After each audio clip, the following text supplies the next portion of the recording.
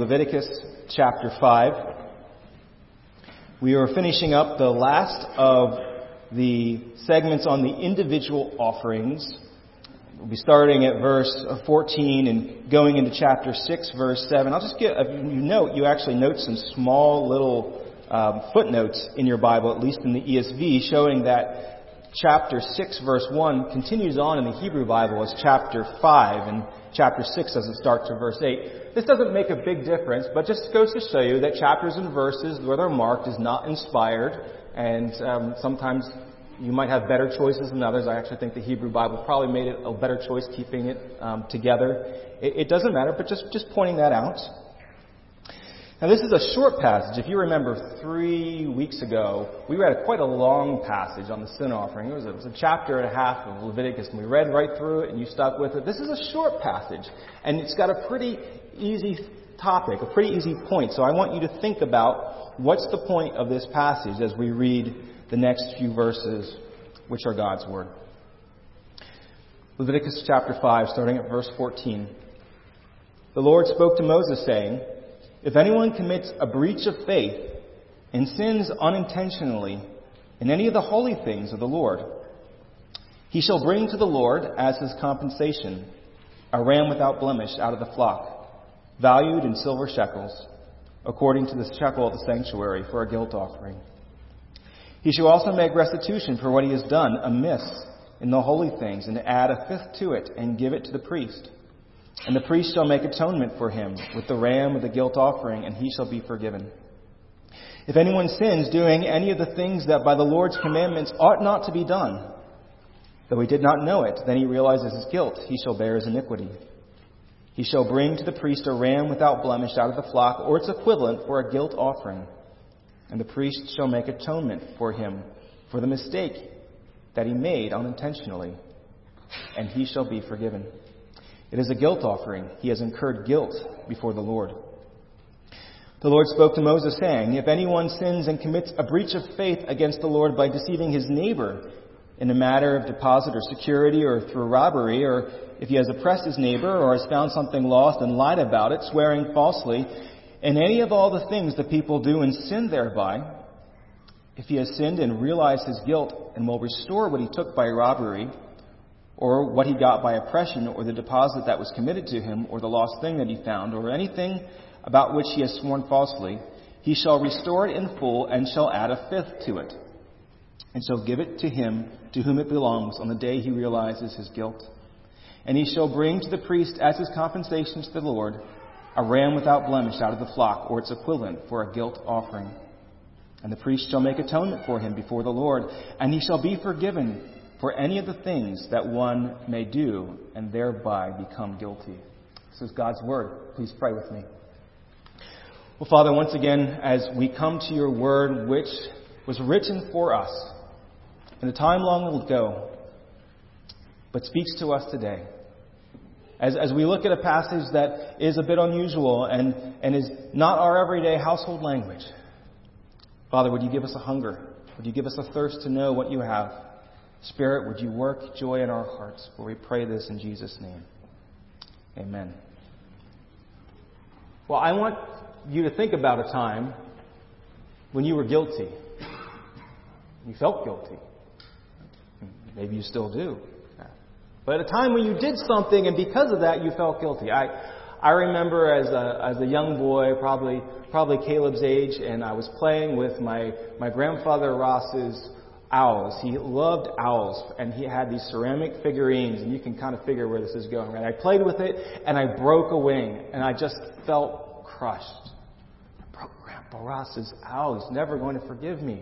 Well, I think Greatest Generation, Great Depression, I took some super glue and stuck that wing back on there. It's crooked. They've asked, as I say, you can ask for things, before we go. I think I'm going to ask for that. I want that owl with the broken wing. But I remember feeling guilty. I remember another time that I was an administrator as a Warlock Field Service representative. Warlock's not wizardry. That was anti-IAD electronics. As a contract, and I was required to bring in hand receipts, and two people had discrepancies, and one person I accepted and the other I didn't. And I think I had grounds, but I remember wondering, did I do that person justice where I said, no, yours is not right enough that I can't take it. And I remember him going away. And I just thought, I felt a little guilty, whether I was or not. And I thought, I'll never be able to know and kind of reconcile with that person. Right, there's something about guilt that sticks with you. It really has two parts, right? There's the objective and there's the subjective. There's the fact and then there's the feeling, right? You are guilty when you break a law and there's a penalty attached to it. This could be a civil law. There's someone in our church who, I won't name his name, but he told the story at main camp, so I'm sure I can pass it along. He loves the open road, and he had a fast car at the time, and he was going down a country road, and there's nobody in sight, and skies are beautiful, and he just puts that pedal to the metal. He might have hit 80 or 100, not quite sure, but he zooms by an overpass, and what does he see out of the rearview mirror but a white and black shadow back there? And he just pulls over, takes out his license and registration. Right? He just knew I was guilty. Could be a moral law that God's given. Coveting, hating your brother, stealing, adultery. Right? And this is what happens when you've broken the law of a proper authority over you and you're guilty. You deserve a penalty. That's the reality. That's the fact. You can also feel guilty when you realize that you've done something wrong. You've caused damage. The story of a Royal Air Force, RAF airman who flew countless bombing runs over Germany in World War II. And I can't remember all the story, but I'm telling it to the best of my ability. He was part of these bombing campaigns. The Allies were locked in desperate struggle, and anything went. And especially towards the end, there was intensive city bombings. And the bombing crews would drop tons of incendiary munitions that were designed to create fires, and they would flatten square miles and sometimes create firestorms that would just absolutely ravage populations. It was a terrible form of weaponry. But at the time, he was following orders. He in his mind, I'm doing what I have to do to bring the German war machine to his knees. But afterwards, he thought, what have I done?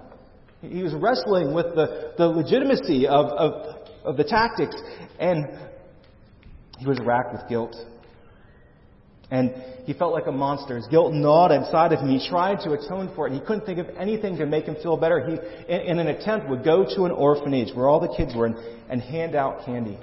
Right? Just something to make him feel better. And yet he couldn't.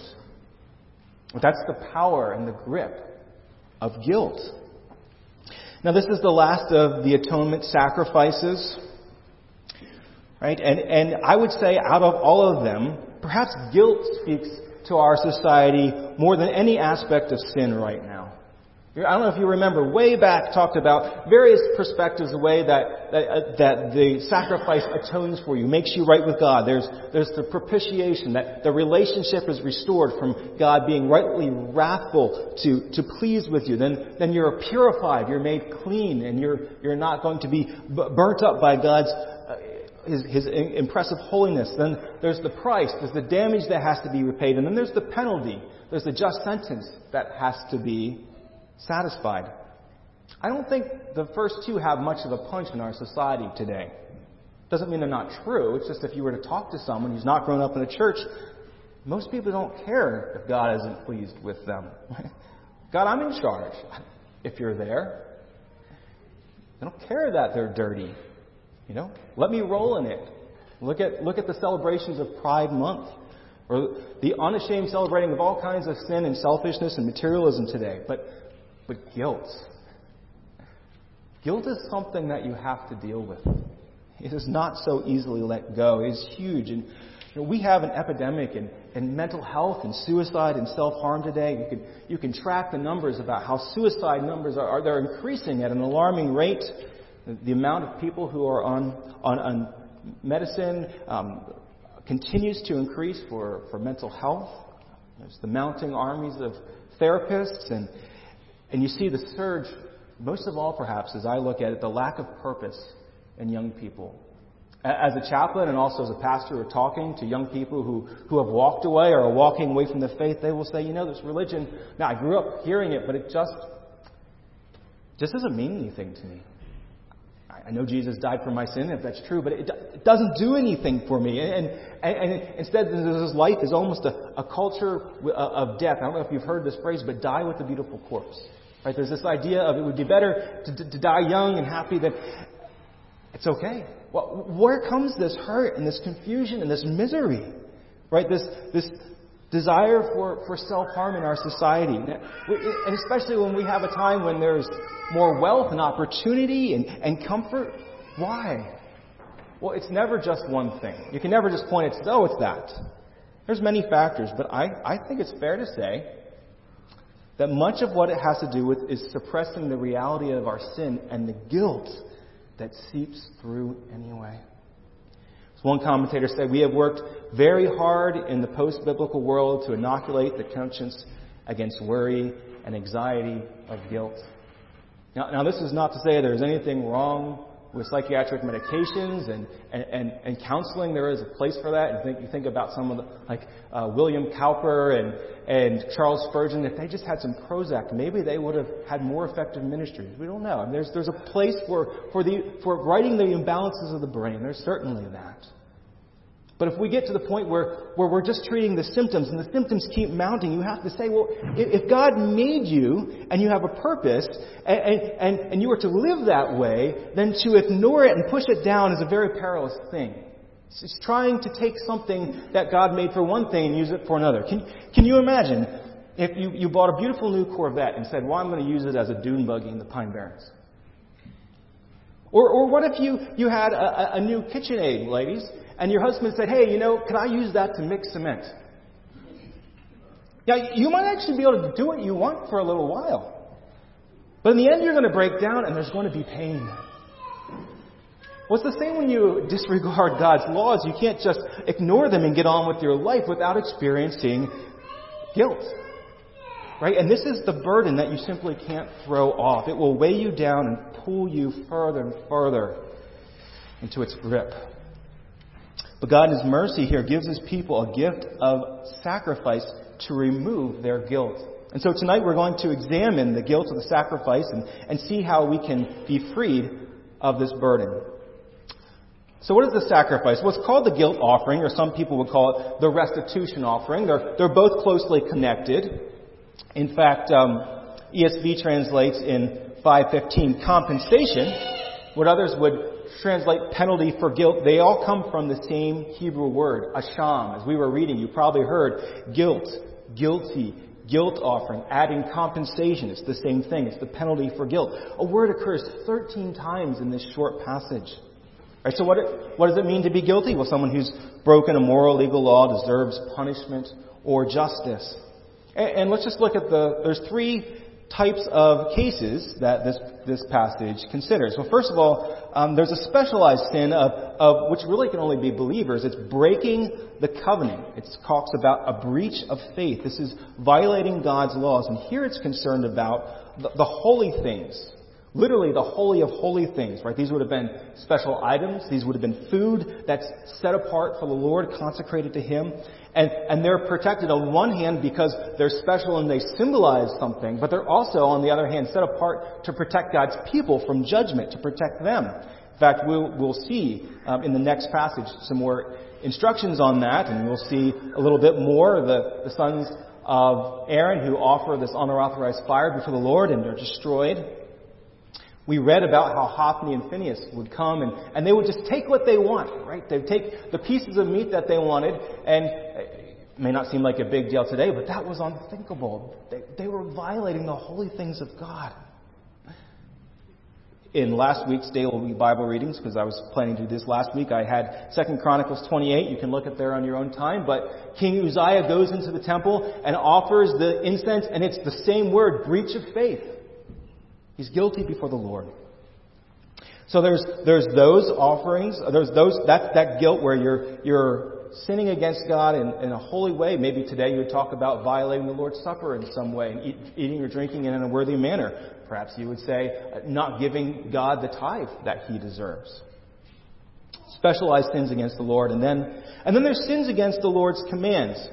The second part of what we read in chapter 5, these would be unintentional violations. These could be perceived or possible violations. So if you have someone who has a sensitive conscience and even thinks that they're sinning and they're not sure, but they're guilty, well, God has provided them a way that they can come and have this offering. And then there's sins against their neighbors, we read in chapter 6. These are sinful actions that are not only sins against God, but in some way harm or put at disadvantage the people around you. What you do hurts somebody else. And so each one of these incurs guilt. Well, what's God's teaching you here? Well, first of all, this sacrifice shows very clearly that restitution is necessary to remove guilt. This sacrifice, if you've been reading so far, you'll notice that it's quite different from the others. The others are focused on procedure, what the priests do and what the person offering does and where they put the blood. And you will actually see that a little bit later in the next passage here. But that's not what's going on here for this guilt offering. As commentator Gordon Wenham says, the focus is not on the ritual, what you're doing, but on the value of the animal. A ram is offered to the Lord, chapter 5, verse 15, valued in the silver shekels according to the shekel of the sanctuary. They actually had their own currency, perhaps a little different from the everyday shekel.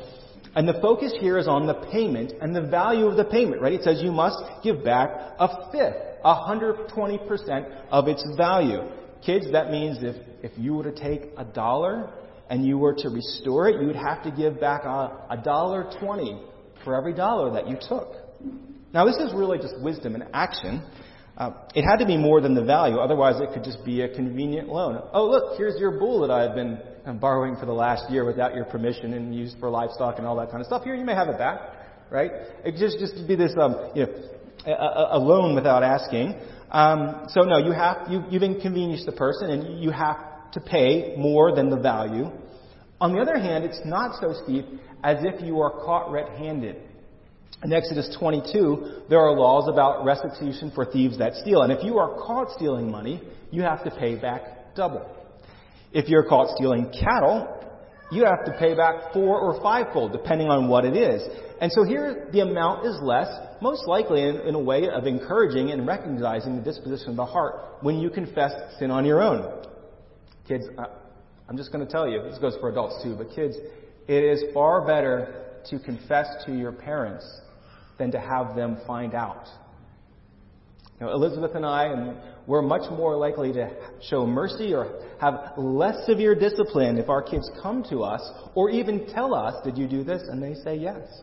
In fact, there was a time when one of our children lied to us, and I knew the answer, but I asked, and they still lied. And I said, had you told me the truth, you would have gotten 1 spanking, and now you're going to get 3.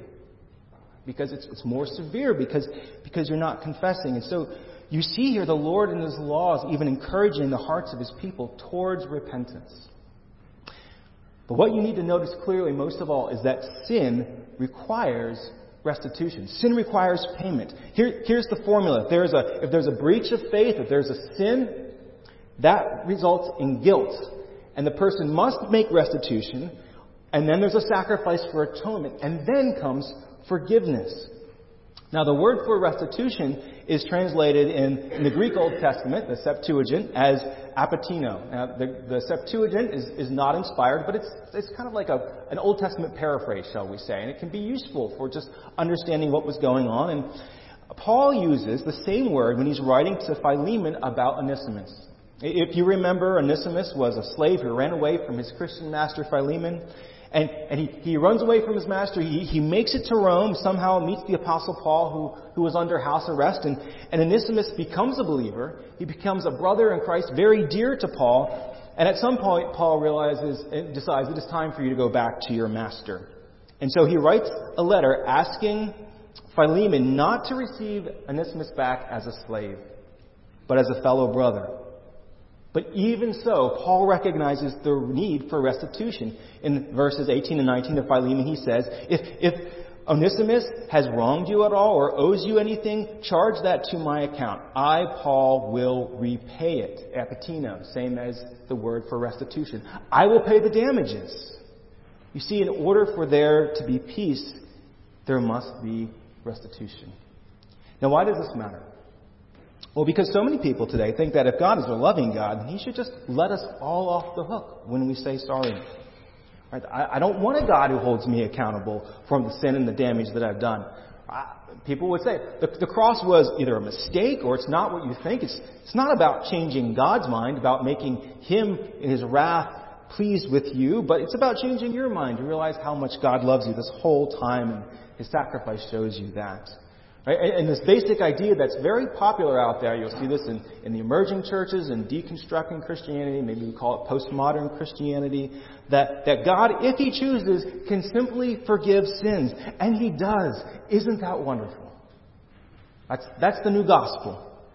Now, Lord willing, after a few more sermons after the Day of Atonement in chapter 16, we'll spend a full sermon digging into the teaching of atonement and spend some more time on those claims. But I want you to see just from this passage how God, just forgiving, does not work according to His own revelation. Sin leads to guilt. Guilt leads to restitution. Before there can be atonement and forgiveness, there must be reparations. And you learn here that you must make restitution to your neighbor as well. And we'll talk about that at the end in application. But even more importantly, not just restoring horizontally, but vertically. Each one of you is guilty before a holy God. And it doesn't matter whether you feel guilty or not. There's plenty of people, I'm not guilty. But this is a matter of eternal significance. Once again, where the sacrifices teach you beautifully that restitution is only possible through the blood of another. Right? In the Old Testament, you needed to kill a male sheep, a ram, to be made right with God, to make restitution. The price of His life paid for the damage, the penalties of your sin. This is a debt owed, a punishment to be paid, and it takes the blood of a ram to clear you. Now, this would have been incredibly expensive. It may have been prorated like other sacrifices, so perhaps a poor person could have offered something else. But it wasn't a burden. In reality, it was a gift. The complaint today might be, again, there goes God talking about that guilt and sin. Why does He have to keep this up? Well, because the threat of God's judgment is so very real. And you will deal with the burden of your guilt whether you acknowledge it or not. Go back to all the ways that we feel the effects of guilt seeping out. And what does this sacrifice say to the person who's offered it? You bring this ram to me. There's been a death in your stead. The debt is paid. Look at verse 16, chapter 5. Right? He'll bring to the priest, and the priest shall make atonement for him with the ram of the guilt offering, and he shall be forgiven.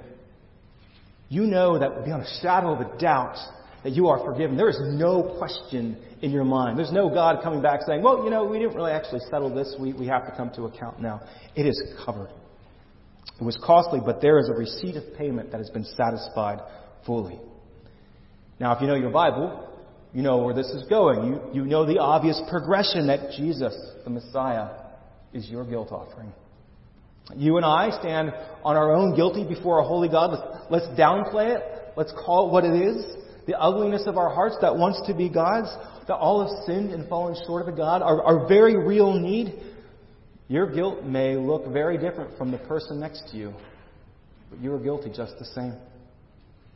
And you need a guilt offering to pay the charges, to clear the damages, to satisfy the sentence. And Scripture is clear that in the end, a ram is not enough. Now, it was a picture. It was a graphic portrayal of what had to happen. And at the time, it was an instrument that God used for His people who offered in faith, and He accepted it. But it looked forward to the greater sacrifice. And I love how even the Old Testament speaks of this so clearly. We've spent a lot of time in Isaiah 53 where the Lord talks about a suffering servant. We won't turn there tonight. But after it talks about how the Lord has laid on Him the iniquity of us all, how He's been bruised, how He's borne our transgressions, and He heals our sicknesses. It says this in Isaiah 53:10. Yet it was the will of the Lord to crush Him, and He has put Him to grief. When His soul makes an offering for sin, He shall see His offspring. He shall prolong His days. The will of the Lord shall prosper in His hand. Now, the ESV could be a little clearer in this passage. The word offering for sin is the same word, asham, with all the guilty in this passage. You could probably translate it better. He will make him an offering for guilt, a guilt offering. Did you see what the Scripture says here? Is that part of your atonement, being made right with God, is the Son of God, second person of the Trinity, coming to bear your guilt. 2 Corinthians 5:21, it says, God has made Christ to be sin for us. He's not becoming a sinner, but the object bearing the weight and the guilt of your sin. But that's what God did for you. He couldn't just wave his hand and forgive it. He wouldn't. And you wouldn't have been forgiven. Instead, he bore the awful load. And that is humbling, but it is also life-giving and is life-changing. Again, I don't remember exactly the story of the man on the bomber crew, but there was at one point, I believe this was in the 50s now, World War II was in the 1940s, and he walked into a church in England, and that day they were talking about how Christ was sacrificed, taking away the guilt of your sin, the weight of your sin. And he said, I felt like there was a burden lifted from my chest. I am no longer guilty. Christ has taken my guilt. You could argue, whether the ethics of whether he was even guilty or not, but he felt it and he knew that he had someone, whether it was that or something else, who had taken his guilt. You may know of author and evangelist Becky Pippert. She came to know the Lord, I believe, in college and had a gift for evangelism. She wrote a book in the 70s, Out of the Salt Shaker, still very helpful. She would give these evangelism talks, and this time she was talking, and she was in her middle age, and she was talking about sin and redemption at a conference, and a young woman came up to her. And she said, Becky, God can never forgive me. I aborted my child. I took the life of my baby. Now, abortion is a very serious sin, and then you think about how much we rightly speak out against it. You think about the added shame that would put on you. And Becky was very kind. I can't remember exactly what she said, but she said something along the lines of, dear, you're more important than you think you are, but you're also less important than you think you are. God gave his only perfect Son for you. Is your sin really so great that guilt offering cannot cover it? And as she talked through her about with the work of Jesus, like Pilgrim, Christian in the Pilgrim's Progress, as she looked to the cross, the burden on her back rolls down and away. And here's the beauty of the gospel, that Jesus offers himself as your guilt offering. If you claim him as Lord, and there is no sin that is too great or too costly for him to bear. In Jesus Messiah, God has made restitution for your guilt. And you don't have the right to bear that burden. I'll just ask those of you who are here today, do you have that peace? Do you have guilt that is weighing you down and it just seems like I cannot let this go? Have you claimed Jesus as your Lord? Have you admitted that, yes, I am a sinner. It's not just that I'm a good person who does some bad things or has some bad thoughts, but I am at enmity with God. God deserves to be angry with me, but he's come as a guilt offering, and I claim him as my Lord. Do that today if you haven't. So as we close, let's just think about what this should look like in our lives. I want to say two things. I want us to avoid false guilt and practice true restitution. False guilt and practice true restitution. Well, we've already talked about one sort of false guilt for Christians, carrying burdens that Jesus has paid for. There's just no place for that in the Christian life. Of course, you want to be free of your sin. Of course, you groan and you yearn for heaven, but you may not wallow in your guilt. Jesus has taken that for you. You are forgiven. Now, you don't have the ritual where you slay the lamb and it's paid in full, but you have sacrifice. Jesus has died for you. Claim that promise. When you take the Lord's Supper, when you hold in your hands the body and the blood, and what that represents and how he feeds you spiritually by faith, claim this. I have no right to be guilty. This has been given for me. This is for you. We have no false guilt as followers of Jesus. Second of all, I just think in our time and place, talking about guilt, you need to talk a little bit about critical race theory and white guilt. Because that's what we're talking about today in the social media and society. Right? There are some helpful insights. But that worldview is a false gospel which manufactures a false guilt and then gives you a false hope. Today there is a worldview, really a religion or an anti-religion that divides the world into group of oppressor and oppressed peoples. Right? So you have men and women, you have white and you have minorities, you have able and disabled, and you could go on. You have heterosexual and all the other rainbow. And makes me, except for now that I'm disabled because I have cancer, it makes me one of the most oppressive people out there just by being a white Christian heterosexual male.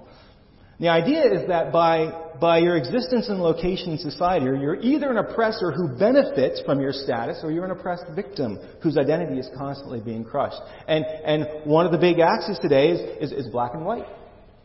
Now, the idea is that because in the past, the racism of our country, that white people share in the guilt of the past, and then there's racist systems in the present that have perpetuated themselves, and so we have this system of guilt where we need to be guilty and sit down and listen. Those people who descend from that line, and then people who have been oppressed need to stand up and speak. And this has found its way even into evangelical churches. There's the National Evangelical Council of Churches or something along those lines. The PCA just disassociated themselves. But a year or two ago, the president said the thing that the Christian church needs to concentrate most on is racism. I thought, well, racism is very important, but isn't there a more central issue? And so you might actually hear something like this. Even in churches, white people need to repent of their whiteness and look to the minority brothers and sisters for forgiveness. Now we've talked about this in Sunday school. We're not going to spend a whole lot of time on this. And we should say that there have been terrible sins of racism or ethnic sins done in the past. We need to speak out about that. We need to acknowledge the effects that even come into the present. We need to speak out against true acts of hate against other people when they are here. But we also need to remember this, that guilt requires an offense to be committed. And the real problem in our racial tensions is not that there are people of different colors. That's not it.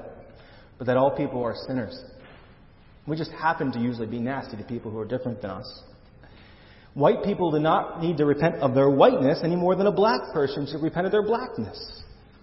I have a sister-in-law who's married to a wonderful man who's half Italian, half Jamaican, and she was actually in her church as these ideas were rolling through, and the pastor said, we white people need to actually ask our minority brothers and sisters for forgiveness. And she turns to her husband and said, do I need to ask you for forgiveness? What are you, half oppressor, half oppressed? How does that work? I would just recommend, if you want more on this, we don't have more time, but the New Reformation by Shylin, a brother in the Lord, has some very helpful things to say. He is a black brother grown up in that community, can really help, I think, further the discussion. But when it comes down to guilt, we say, no, we all need to repent before a holy God and our neighbors. And when those sins are sins of racism, or even better, we might say ethnic pride or hate, then certainly we need to repent. So why does this catch on? Especially notice how it's white liberal elites who are always talking about this? Well, I would say because they've rejected God. And deep down in their heart, they still have this guilt, and they don't know what to do with it. So here's a way to take care of it and absolve themselves of this guilt, except it's not true, and it ends up often being even more racist than the current problem. But see, the biggest problem is that this is a surface and wrong solution to a deeper problem. We've rejected God and we stand guilty before Him. And I would just say, if you find White Fragility or those books interesting and compelling, consider a relationship with God. I'm convinced that it's the gospel and not critical race theory that holds the solution to racism and true relief for our guilt. So we don't want to practice false guilt when we have such a beautiful gospel. But then we do need to practice true restitution. You are free of your guilt. And yet, you are still responsible to make restitution on this world. You might be tempted to think, Jesus has borne the burden of my guilt. I'm free from all consequences. But notice how there were two elements to the sacrifice of the guilt offering. The one is the ram before God. And that one would be, you would think that is more what has been paid by Christ. That's the atonement and the forgiveness. And yet the sinner was still required to make restitution to the sanctuary if he violated the things of God, or to his neighbor. Now that principle still applies today. Now, in Jesus, you are free from the guilt of your sins before God, but you must make things right if it's in your power. I believe this is what the Lord was teaching in the Sermon on the Mount, when in Matthew chapter 5, he said, "So, if you are offering your gift on the altar, and there remember that your brother has something against you, leave your gift there before the altar and go. First be reconciled to your brother, and then come and offer your gift." He may have been drawing from this passage, or he may have just been talking about a gift in general. But there's this idea of restitution. Now, sometimes reconciliation is just simply an apology, an acknowledgement that what you did was wrong and you ask for forgiveness. Other times, when you have sinned against someone, you've caused them damage, you must repay them. It's material restitution.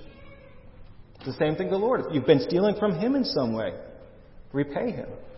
Now, people of faith, you are wonderful givers. You are very generous. But I will say, if you haven't been giving the Lord tithe, if you're feeling guilty, I will say you should. You owe it to Him.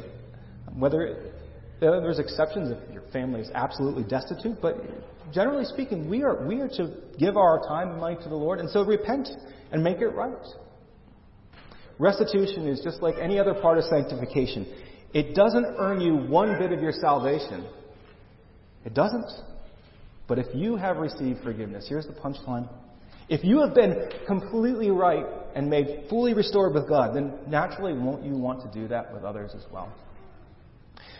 When Zacchaeus meets Jesus, he's seeing this famous teacher who welcomes sinners in. He goes, climbs up, he's welcomed in, and as he receives the gospel, he says, "Lord, the half of my goods I give to the poor. And if I've defrauded anyone of anything, I restore it fourfold." And what does Jesus say? No, Zacchaeus, you got this all wrong. I paid your guilt. There's no need. Sit back. Oh, no. He says, today, salvation has come to this house. A heart has been changed. And so now it's going to go out and make restoration horizontally. So rejoice in Christ. God has paid for your guilt. Let no false guilt command your life, but joyfully make things right because you have been made right with your Father in heaven. Let us go out this week as disciples of Christ, freed from guilt. Please pray with me. Our great Father, we hear every week that Jesus is the sacrifice for our sin. But may we think about how and why and the cost and the beauty. And may it change us even this week as we seek to live more like Him. For we pray this in His name. Amen.